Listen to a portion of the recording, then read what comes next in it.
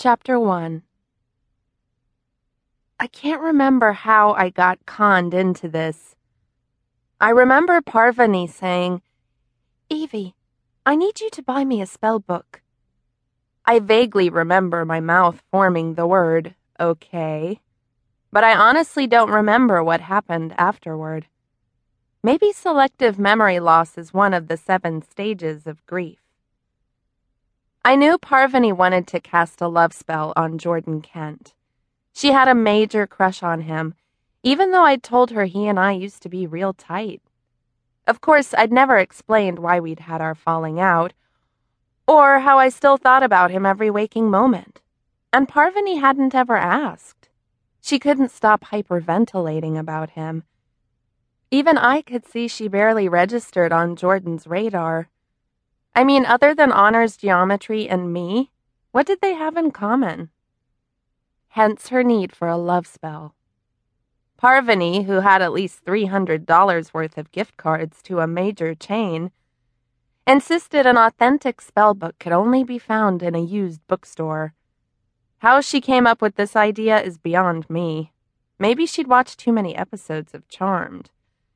Anyway, the oldest, moldiest used bookstore ever was 3 towns away and 2 blocks from my mother's favorite art supply store. Since Parvani's parents had every second of her life scheduled, I was stuck with the task. As if I didn't have enough problems. Parvani is my best friend, and I had promised I'd help. So I hustled down Solano Avenue toward well-read books.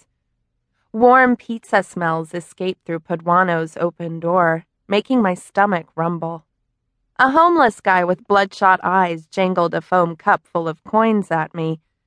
I warded him off with an apologetic shake of my head. Tugging Dad's camouflage cap lower over my forehead, I opened the door to well-read books and crossed the scuffed threshold. The glass door slammed shut behind me, frenzying a string of tiny pewter bells. I flinched, certain all eyes were upon me. For a second, my brain went on autopilot, taking in the cashier with her magenta mohawk and silver eyebrow stud. The fluorescent bulbs humming overhead bathed her in a stark light. She stood behind the cash register, helping a bearded customer. The guy smelled like he hadn't changed his tie-dyed shirt since the 60s. It would make a cool photo. I imagined where I'd cropped the shot. Maybe I'd print it in black and white. It would look so noir if the only pops of color were the cashier's hair and the green tattoo on her wrist. Magenta mohawk crossed her arms over the black muscle tee barely containing her cleavage, and threw me a "what are you staring at" look. Dad would have disarmed her with a grin and then taken the shot. But I'm not my dad. I'm not Dash O'Reilly, the famous photojournalist who'd gotten himself blown up in Afghanistan. I have his blue eyes, and beneath the weird auburn dye I'd recently used, I have his strawberry blonde hair, too. But I'm nothing like him. Magenta mohawk narrowed her eyes as if she considered me a rival gang member or potential shoplifter. A hot flush fast-tracked up my throat. My gaze darted to the quickest escape route, the worn stairs leading to the basement where the occult books were shelved. I fled past a display of political books and thudded down the steps.